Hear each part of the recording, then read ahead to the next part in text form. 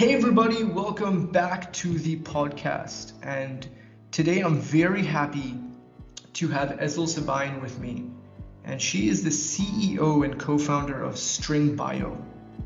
And String Bio is a biotechnology company that is solving one of the biggest challenges that we face on our planet of food insecurity and food sustainability. And through a very unlikely source and something you definitely wouldn't think of that could be related and converted into food, which is methane.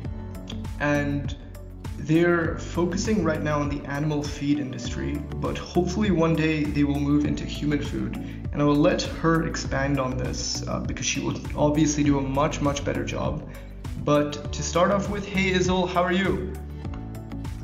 Doing well, Arman. Thank you so much. Thanks for having myself and String on the call today. It's kind of, I think, really interesting times for us to be talking about the work that we do at String, because I think it's particularly relevant to what is going on in the world around us today. Yeah, definitely. And it's a very, crazy, uncertain time, especially right now that we're going through. But just to start off with, before we get into that, what led you to String Bio? Where did you grow up? What did you study? And I know you were involved in a few startups before, founding your own company. Could you just expand on that a little bit?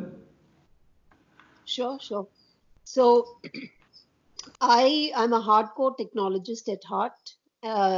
Started my career in the US working in the biotechnology space, but prior to that had done my undergrad in India in biotechnology, and only because I didn't want to do medicine, and I was fascinated by the idea of being able to work at the intersection of biology and engineering. And there was this very unique course that allowed you to do that. And that's kind of just what got me into the biotech program itself.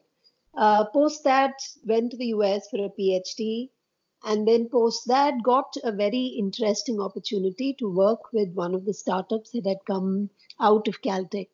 And interestingly, this was a startup that came from the lab of Professor Francis Arnold, who won the Nobel Prize in chemistry last year, right? So Wow. got started in developing technology using biology. So one thing for me that was very certain for myself, even when I was starting down in the biotech space, was that I wanted to really work on the application side of things. So I wanted to be able to take something to market during my time, or see something to the people, right? During my time, Mm-hmm. that was something that I was very driven by. And so started with this company called Gevo, that was a spin-off from Caltech. Post that, worked with a couple of other startups, but the storyline in all these places was mostly the same. It was early stage technology development, and then scaling the product and being able to take the product to market. So once I got Mm-hmm. started in that line, right, once you do um, that kind of early stage technology development, particularly within a startup environment, I caught the bug, so to speak. And that is something that I've been doing from Gevo days to the times of String now. Wow. And what fascinated you about biotechnology from such an early age? To be honest, I think when I started, it was a very naive view of what you could potentially do. Because I remember talking to one of my physics professors first talked to me about, and I always think about some of the early examples that he had used back then, was that this would be something that we would use to be able to make designer babies. What? Right, so that I Yeah. know, but back then, biotech was we knew very little about what we could do with this, Mm-hmm. but I think the potential of what we would be able to do was very much there, and I think that was the driver. And to be very honest with you, if you see how the field itself has evolved, right, in the last 15, 20 years, from starting off in the pharmaceutical space, I think today biotech has evolved to a point where the technologies and the tools we are developing in this space, I think, are impacting pretty much every industry out there, right? If you think about the work that we're doing at String in terms of food, environment, there are other companies that are doing work in terms of new age clothing, right? So there are very non-traditional industries, I think, that are being impacted by biotechnology today. And I think the power of this field is just immense. Wow. And so you were part of these three startups, and like you said, you were focusing a lot on the technology aspect. What led you to saying, okay, look, it's time now to start my own company? And what led you to the idea? Because honestly, this idea of turning methane into food products is, very interesting. And I don't know if many people have heard about it or even thought about, the possibility of it, for the common man who may not be a part of, or have too much knowledge in biotechnology. So could you talk about a little bit, firstly, why you decided to start the company, and secondly, how did you find this solution to this problem?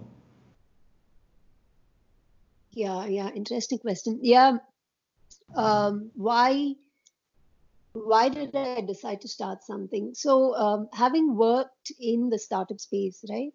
One thing that was very clear was that there were some fundamental gaps in terms of how we were kind of leveraging biology itself. And what I mean by biology is that when you look at the catalytic activity that cells and enzymes can do, I think they are capable of a lot more interesting chemistries, right, than what chemical catalysis offers us.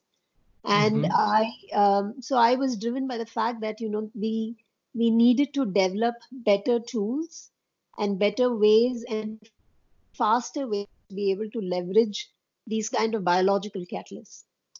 So I think and having been in the startup space, that was the driver to be able to say, okay, let's try and see if I had some ideas about the kind of tools that we could develop. That was one. And incidentally, it was also, I'd spent about 13, 14 years in the US working in the industry. And at that time, both me as well as Vinod, my husband, both of us were kind of driven to see, okay, can we try to do innovation-based work from India and develop solutions that are more pertinent to perhaps the Indian Asian geography that can then be taken out globally? I think it was kind of these two things coming together. We started String in the US and then moved early operations to Bangalore with that. But I think it was primarily one, it was technology, and two, it was also a drive to do work, kind of meaningful work in your life. If you are going to spend every waking hour thinking about something, then trying to do something that can have a bigger impact for society, I think that was the other driver there. Okay, wow, very cool. And this theme of talent coming back from the US to India to solve some of our largest problems here, it seems to be something that several of us are interested in, from the youth who want to now stay in India to see what impact they can make, to several coming back from the US like yourself, to creating the solutions. It's very cool to see. And it's a function of seeing how all of these challenges, to entrepreneurs like yourself, these huge challenges are exciting rather than daunting. And it's cool to see that we're getting to a place technologically where we can solve these things. And now moving a bit toward the business, so how did you identify food sustainability as the problem, and how are you guys going about solving that problem? So, see, our focus at String has been to kind of to take products, what we call ingredients to market, right? That can really help us define new value chains. Okay. Or evolving value chains. So if you look at the world around us, I think one of the things, and this is particularly highlighted by the events today, is as the population is expanding, right? Kind of the toll that we are placing in the environment around us. For us to be able to live our lives the way we want to live today, I think that toll is particularly high. And this is true if you look at the food system that we've set up. This is true if you look at the consumer demands that we have, right? For any system, if you take the toll that we are placing to be able to live our lives this way and make the things that we want in our everyday life, I think that is particularly high. And what we are trying to do at String is figure out what are smart ways in which we could continue to provide the things that we need. But are we able to do that by lessening the toll that we have on the environment, right? So that's kind of the driver for us. And so with this, we are building these ingredients that we can take into the food system first, but also ingredients that we can take into other sectors as well, which can have much better sustainability, right? Which have much better traceability and hence much better safety. But because we're making it from a greenhouse gas, which I'll come to in a bit, they are also made. They're also made without placing this higher toll on our ecosystem, right? And that's what I meant. But when I said defining new value chains, right? Because, like, to give you a simple example, as you said, for us, one of the first products we're taking to market with this are proteins, alternative proteins that can go into the food and feed sector. Just to take a step back and paint a picture of what the larger industry today looks like, right? And when you talk about alternative proteins, these can go into the animal feed sector as a source of protein for the animals, but these can also go directly into the human nutrition market as a source of proteins directly for the humans. Now, for a second, if you look at the animal feed sector, what happens is the current existing sources of proteins that we have, right? To be able to grow our poultry, to be able to grow our chickens in our poultry farms, and to be able to grow our fishes, we are growing large amounts of soybean meal, or we are capturing a large amount of fishes from the ocean, converting them into protein sources and feeding it to these animal farms, right?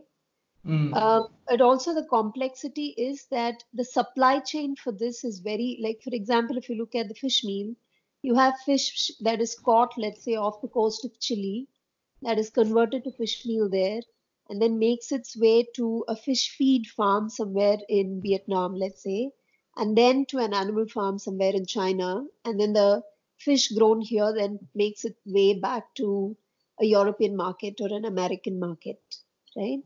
Now, one of the things that has to happen is as the population grows, right, and as our demand for meat continues to grow, it's expected to grow by at least 60 to 70% over the next 20 years. This supply chain also has to scale. But as you and I know, right, scaling up this supply chain as is not sustainable. Right? Because if you look at what we're doing today, already to be able to eat the fish that we love and the chicken that we love, we are placing a huge toll on the environment, right? Whether it's the oceans, it's the air that we breathe, it's the water that we have in our everyday, like the quality of these are dropping. So clearly, the indicator is that to be able to meet the demands that the future or even the current market has, we can't continue with the same kind of practices, right? The value chain has to change, and it has to change for the better for us to be able to do this in a healthy way going forward. So that's where String Solution comes in. So what we have is we've got one of the first products we are scaling up are alternative proteins that are made utilizing meat as a carbon source, but using a biological platform, right? And scaling this up, what it allows us to do is one, because we are manufacturing these proteins, you have a Mm-hmm. lot of traceability in the product, right? So you know exactly what is going in to make your protein that's coming out. So there's a lot of traceability and safety in terms of manufacturing. Given that you're using a greenhouse gas that would normally be vented, converting that to protein, there is inherent sustainability in these products. And Mm-hmm. one of the very other important things, Arman, is it allows us to look at localized manufacturing going forward. And what do I mean by that is if you look at, let's say, a methane source, right? Methane source is globally distributed, right? US has a strong supply, Russia has a strong supply, Europe has a strong supply. India can have potentially large volume of biogas. So when you're Mm-hmm. looking at localized supply, you can also enable localized manufacturing of food. Mm-hmm. I think that's going to be another big differentiator for technologies like ours. So, just to kind of wrap up what you just said, you at String are taking these greenhouse gases and using those are creating the building blocks that could be applied to several different products. And the first one you guys are looking at is the food and feed industry. Now, how are you able to do this using a greenhouse gas? Like you mentioned, that is a very interesting concept because when we think of protein, we think of, it's coming from some sort of animal, whether it be a cow or a chicken or fish, like you said. But you were saying you were capturing a greenhouse gas like methane and able to repurpose this. And so can you talk a little bit at a high level towards how you're able to do that and what really is a protein? Is it just, the formation of certain amino acids?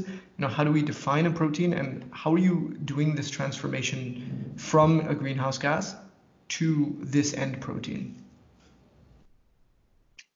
Sure, sure. So, very simply put, what we are doing is we work with bacterial cells that love to get their energy from methane. Okay. Mm-hmm. So we then take these bacterial cells that eat methane and grow and grow, right? So then so it's very similar to, let's say, a brewing process, right? Where you feed, let's say, barley to yeast, and the yeast then converts the barley into alcohol. Very similar Mm-hmm. here, we take bacteria, we feed them the methane, they eat this methane, and then they convert that methane into proteins. Okay? And Mm. proteins, they are not a single protein, they are a mixture of proteins. So Okay. basically, so one of the key things that defines protein requirements for our body or for an animal's body is like you mentioned the amino acids, right, that the proteins have. So the proteins are a string of amino acid molecules, and each species, whether it's a shrimp or a fish or a human being, they need specific levels of amino acids that can then be used for their own growth and their own, let's say, muscle development as well as their own uh, cell division, right? So what Mm-hmm. we're doing here is we are taking the methane, we're using that bacteria to convert the methane into protein, and then we're purifying this protein, which is a mixture of amino acids, and then using that for feeding it to a fish or feeding it to a chicken, and hoping to eventually feed it directly to humans, right? So that's and from a technology perspective, what it looks like is you have like these large vats. So if you've gone to a microbrewery around Bangalore, or Mm-hmm. you would have seen these stainless steel vessels that are there in which they brew beer, use kind of Yep. similar stainless steel vessels. except here we are brewing protein. So we are feeding methane into these stainless steel vessels that have the bacteria in them. And from that, we purify the protein out and make it fit enough for food and feed application. Wow, and how do you capture this methane? Is it, and just to, clarify for my own, personal knowledge and probably my own personal, gaps in knowledge, is methane, largely created from, weirdly enough, is it created from cow waste or, animal waste? And is that what you're capturing, and how are you, could you explain that first of all, and then could you explain how you are capturing this waste? Yeah, that's a very common question that we get asked all the time. So the sources of methane for us are threefold. So the first source of methane is, what you call as natural gas. So wherever we dig for oil, right, you Mm-hmm. also use gas, or in some cases you have gas wells. This is natural gas coming from within from within the earth. They are largely composed of methane together with other alkanes like ethane, propane, and butane. So that's one of the source of methane that we work with. The other source of methane is called biogas. So this is when you take waste and then you use some microbe to convert that waste material into a gaseous form. You get a gas that is, let's say, anywhere from a 50 to a 65, 70% methane in composition, right? So that is called Mm-hmm. gas. And the third source of methane that we work with is from landfills, right? So when you're Mm. waste in a large area, again, that waste gets converted to methane mixed with a lot of other constituents, and that is another source of methane. So, incidentally, you're right.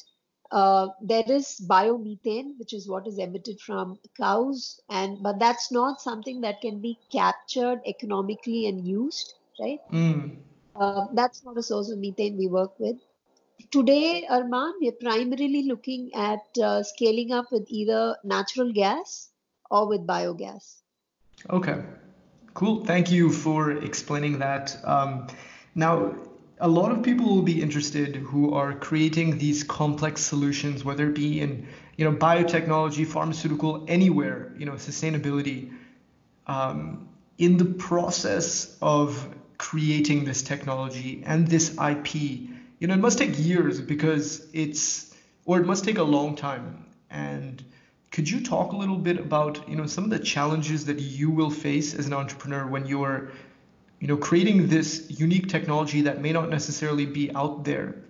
Some of the challenges that you will face while creating the technology, potentially getting funding, and keeping motivation amongst all the previous challenges to keep going, especially keeping the patience to keep going. Yeah. So I can talk for a long time about that, but I think we have only like 45 minutes in all. So, Yeah.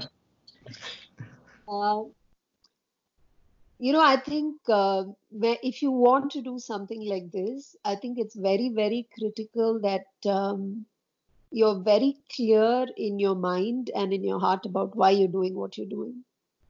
Because I think there are many, many points during the journey where you have to stop, and you will stop and you will question yourself saying, why am I even trying to do this? Right? Because it Hmm. feels a lot of times like you're screaming into the winds, and but you have to find the energy to keep going. So I think fundamentally, as an entrepreneur, if you particularly want to do something that is not just a simple shift in our way of life, but a large paradigm shift, right, in terms of redefining how processes or value chains work, I think it takes time. It Hmm. takes time to develop the fundamental technology, but also takes time in terms of changing the businesses and changing the mindsets around, right? So I think in our case, if you ask me, I think at every stage of our work, the challenges have been different and many. But if I were to name a few, I think one of the first things for us was for this kind of work, right? Trying to find the right team and build the right team around it. I think that took time. Happy to say that we've got a really driven team that is driving this work forward. But Mm-hmm. definitely we had to go through a lot of iterations before we were able to pull that team together. And I think the second is just for people to get used to the fact that something like this takes time, right? It's not. I mean, I'm a big fan of technology, but it is not a software that can be turned around in 6 months or a year's time, right? It is, Mm-hmm. you have to work on the biology. In our case, you work on the biology, you work on the engineering, you then work on enhancing the efficiencies, and then you work on testing your product in the market, make sure it's validated, it's safe, and then scaling it up. So I think at each stage, the challenges are different. Outside of that, I want to say one of the biggest challenges for something like this in this ecosystem is the capital, right? Being able to find the capital at the right time Mm-hmm. to be able to scale from here. Because one of the things that we've come across is that the simplest thing for people to say is it's very difficult to do this kind of work from within India, right? So why don't you move to a US or European system where it is set up to do this kind of work? I think that's kind of one of the easiest responses that people give us. So I think Mm-hmm. that's been a challenge attracting the capital to this kind of work in India, particularly knowing that the timelines are long, right, to be able to do this kind of work. I would say that's the second challenge. Although I have to say, in Mm-hmm. that area, we were fortunate enough to get some early stage funding from the Department of Biotechnology in BIRAC, which Mm-hmm. they're doing a phenomenal job actually funding some high risk work in this in the biotech space. So that's definitely pluses. There are a lot of pluses, right? But the ecosystem is not there yet, where the kind of deep tech synthetic biology or biotechnology work that we do is a norm. So just to make sure I got that right, you know, one of the biggest challenges you're saying is potentially doing this in India because we don't have, you know, necessarily the extreme focus on these deep technology areas that, you know, some Western countries like the US may have. Is that correct in saying that? Uh, Yes and no. I mean, I think we are getting there, but definitely Mm-hmm. at the US. See, when you talk about this kind of work, the technology is just one aspect of it, right? Mm-hmm. The business needs to have evolved around it. The investors you need the kind of investors in the ecosystem who are willing to put in the capital to support this kind of work. So I think there are many different stakeholders that need to come together for technologies like this to come up, succeed, Mm-hmm. and brought to market. And I think although the things are changing very rapidly in India, it's not there Mm-hmm. yet compared to a Western ecosystem. Okay. Okay, that makes sense. Um, and I wanted to go back to, you know, the application of, you know, your first product in the, you know, food and feed sector a little bit, and specifically focus on, you know, the potential for human food and, you know, how this could solve, you know, large problems for us. Because before doing this podcast, I was doing a lot of research into food sustainability, and I don't think, you know, several of us know that the criticality of this situation where the population is growing exponentially and our current food requirements and our current food yields from our crop do not meet, you know, the large growing demand of our population.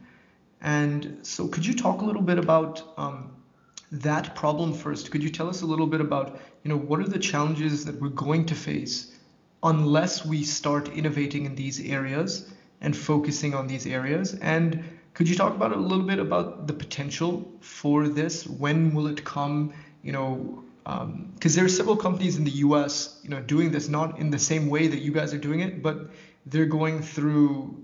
There are also biotech companies like Beyond Meat, who are using different amino acids to create meat, alternative meats. So could you talk a little bit about, one, the problem if we don't innovate fast and the challenges we're going to face, and two, when do you think this will become more mainstream and a lot of us will be eating alternative meat regularly?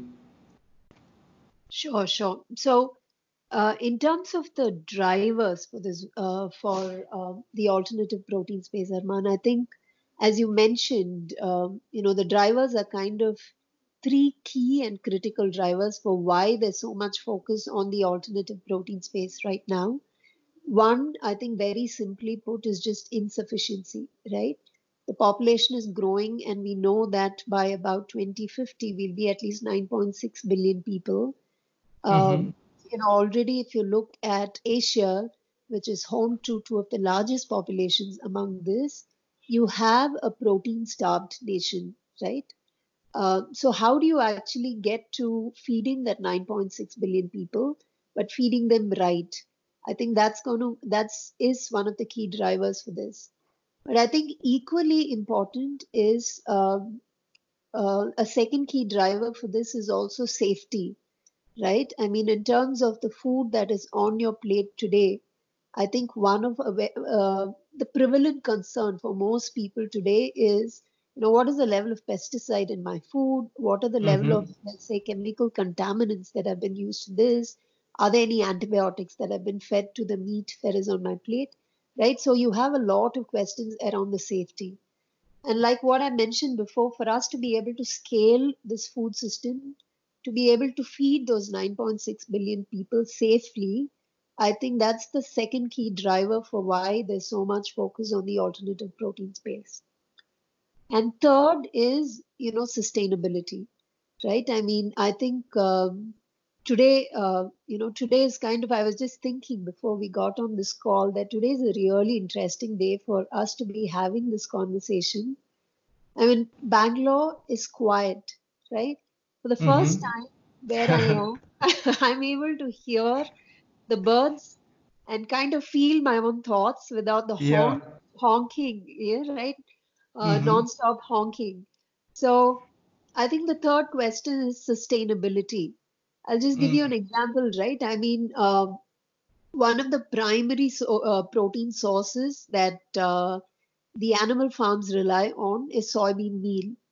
Okay, but to be able to grow the amount of soybean meal that we require, as you may be knowing, there's a rampant deforestation in Brazil, right? And because of that huge environmental impact by cutting down the trees massively, doing back to back soybean cultivation, losing soil fertility, right? So I mean, the impact, the repercussions are huge.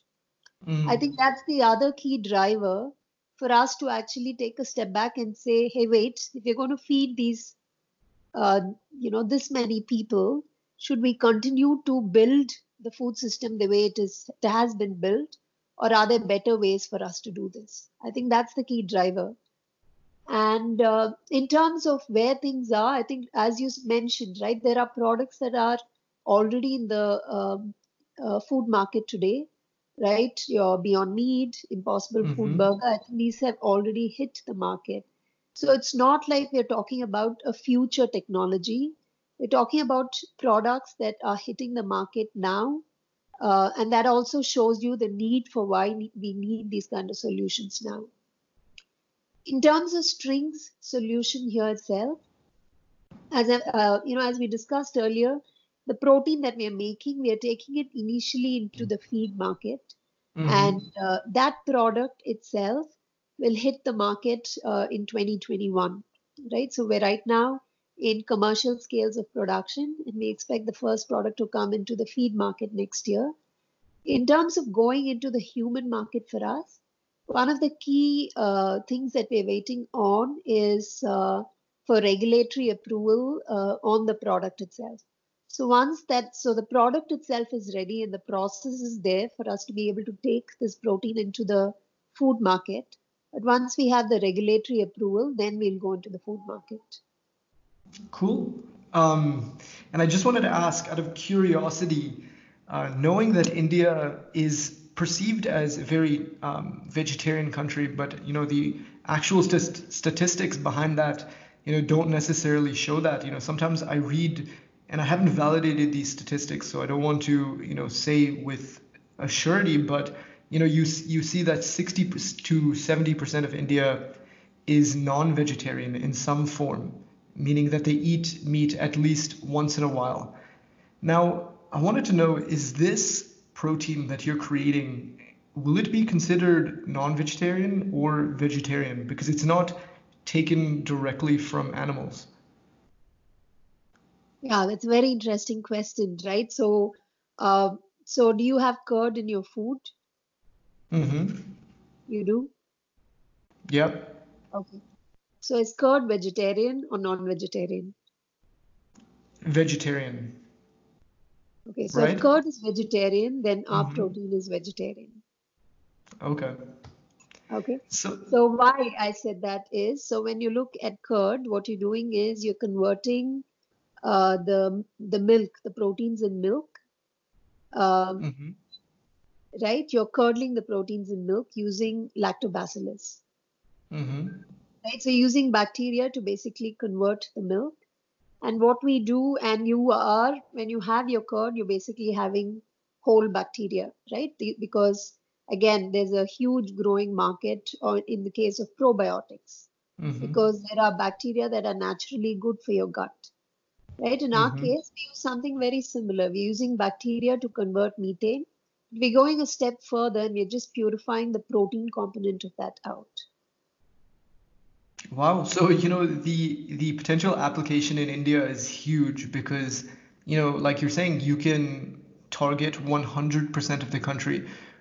So that's very cool. And the last thing on the business I want to ask you is, you guys won the best food tech startup of the world.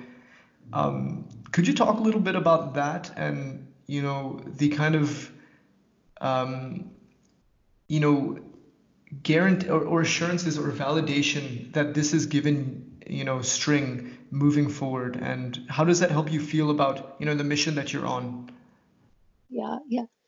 Uh, so for us, Arman, what that gave us, as you mentioned, was what it gave us was it gave us validation on a global platform, right? So for Mm-hmm. us, the early years, we were largely under stealth mode and mostly focusing on just doing the early technology development, fine-tuning our efficiencies.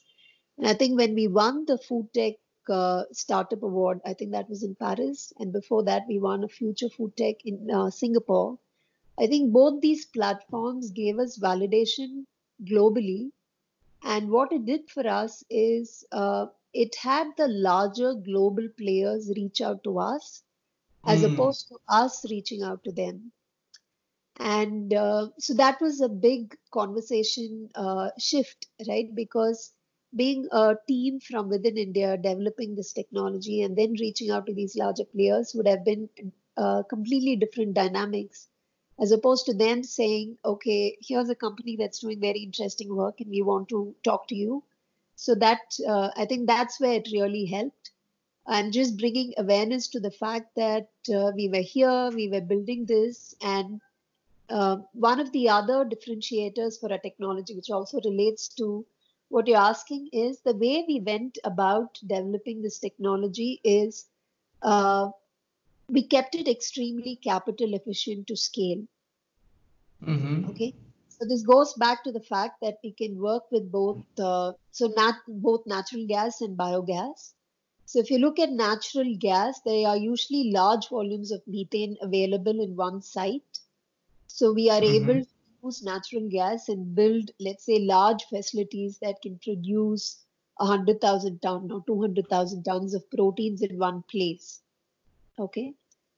But then you Mm-hmm. also have biogas in other places where the volumes are not very large.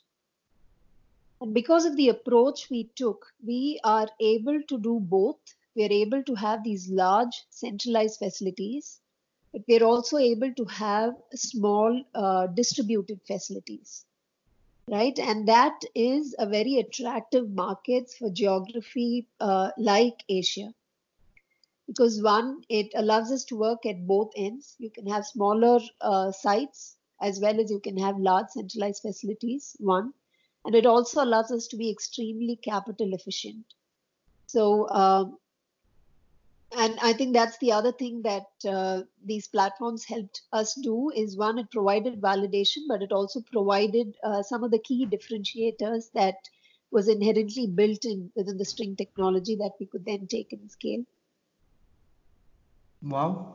Wow. That's very cool. And I can completely see how, this validation, like you're saying, it puts you guys and String on another level of visibility, in the, advancement of what you guys are looking to do. And I just want to, transition into a little bit, on the personal side now. You're the first person that I've interviewed that has actually started the company with their partner. Like you mentioned, you started it with your husband, Vinod. I think it could be interesting for, if there are any listeners that are looking to start a company with their partner, could you like enlighten us on a few, challenges and or maybe some tips that we should be keeping in mind if, you're about to do that? Because, I can imagine there would be some challenges there. Yeah, challenges and advantages, I have to say. Mm-hmm. Mm-hmm. So I think on the plus side, what it actually helps us do is I think both of us have very complementary skills, right? So I have my skill set in the biotech space on the technology side, and Vinod brings in a lot of expertise on strategy, running very large teams, operations. So I think it helps to have that very clear division of labor, right, in terms Mm-hmm. of who's and knowing what are one's strengths and what are one's weaknesses. So there are areas that even though I'm able to think about it, I would always run it past Vinod. I think the other, I'm not sure if it's a plus or a minus, but I have to say that there's always work talk at home, right? Mm. Right. So Yeah, I from the can time you're imagine. up, the first thought, it's about, okay, about work. And that's something that we struggle with on a daily basis to say, okay, here's our hour of timeout when we're not going to talk anything about string. So I Mm-hmm. think it's a plus and a minus. But I have to say, I think it's, I keep going back to the purpose of why we want to do this, right? I think to be able to do something that really has an impact on society, impact on a larger number of people. I think that's a why that drives my work every day, and I think that's the same for Vinod as well. So I think once you're very clear on that, it's nice to have that partnership, that trust that you can completely rely on, right? That you Mm-hmm. can turn to, and also having that complementary skill set. I think me from a technology side and him from a strategy and operation side, that's really helpful as well. In terms of tips, I don't know. I think, how like each marriage is its own story. I Mm-hmm. think you have to figure out what the rules are and how you can figure out ways to keep work and home life going at the same time. Yeah. Thank you for that. And I'm sure, trust, like you said, is probably the biggest differentiator because, that's something that you definitely get when you're, starting a business with your partner. And now I want to ask a little bit about you, and I want to know, Ezel, what's your personal ambition?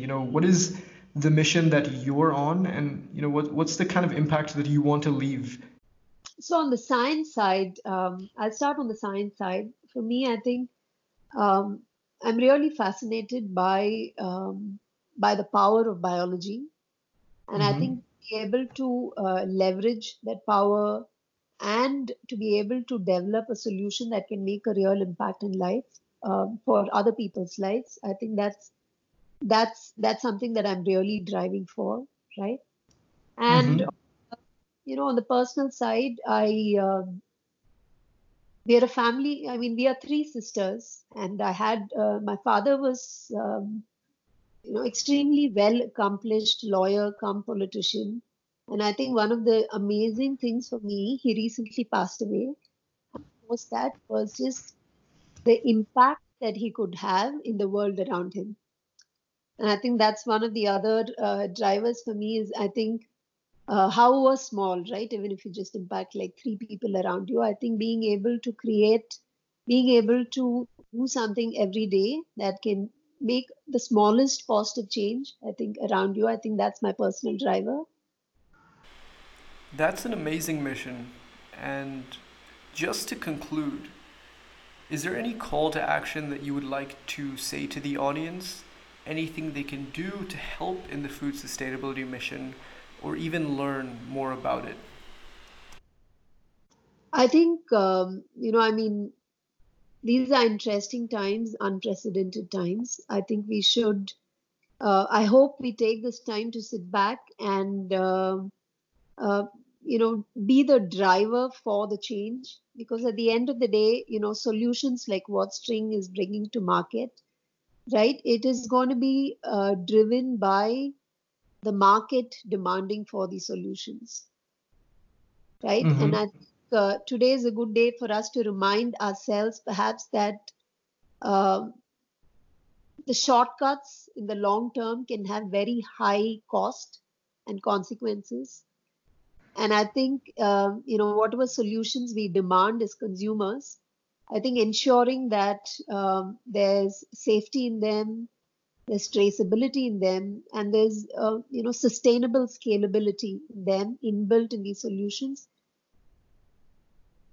I Mm-hmm. think is something that the consumer should be driven by. And that's, I think that is an everyday common man, right? Even the smallest of things, thinking about using things more sustainably, and looking for things that are built with inherent safety in them.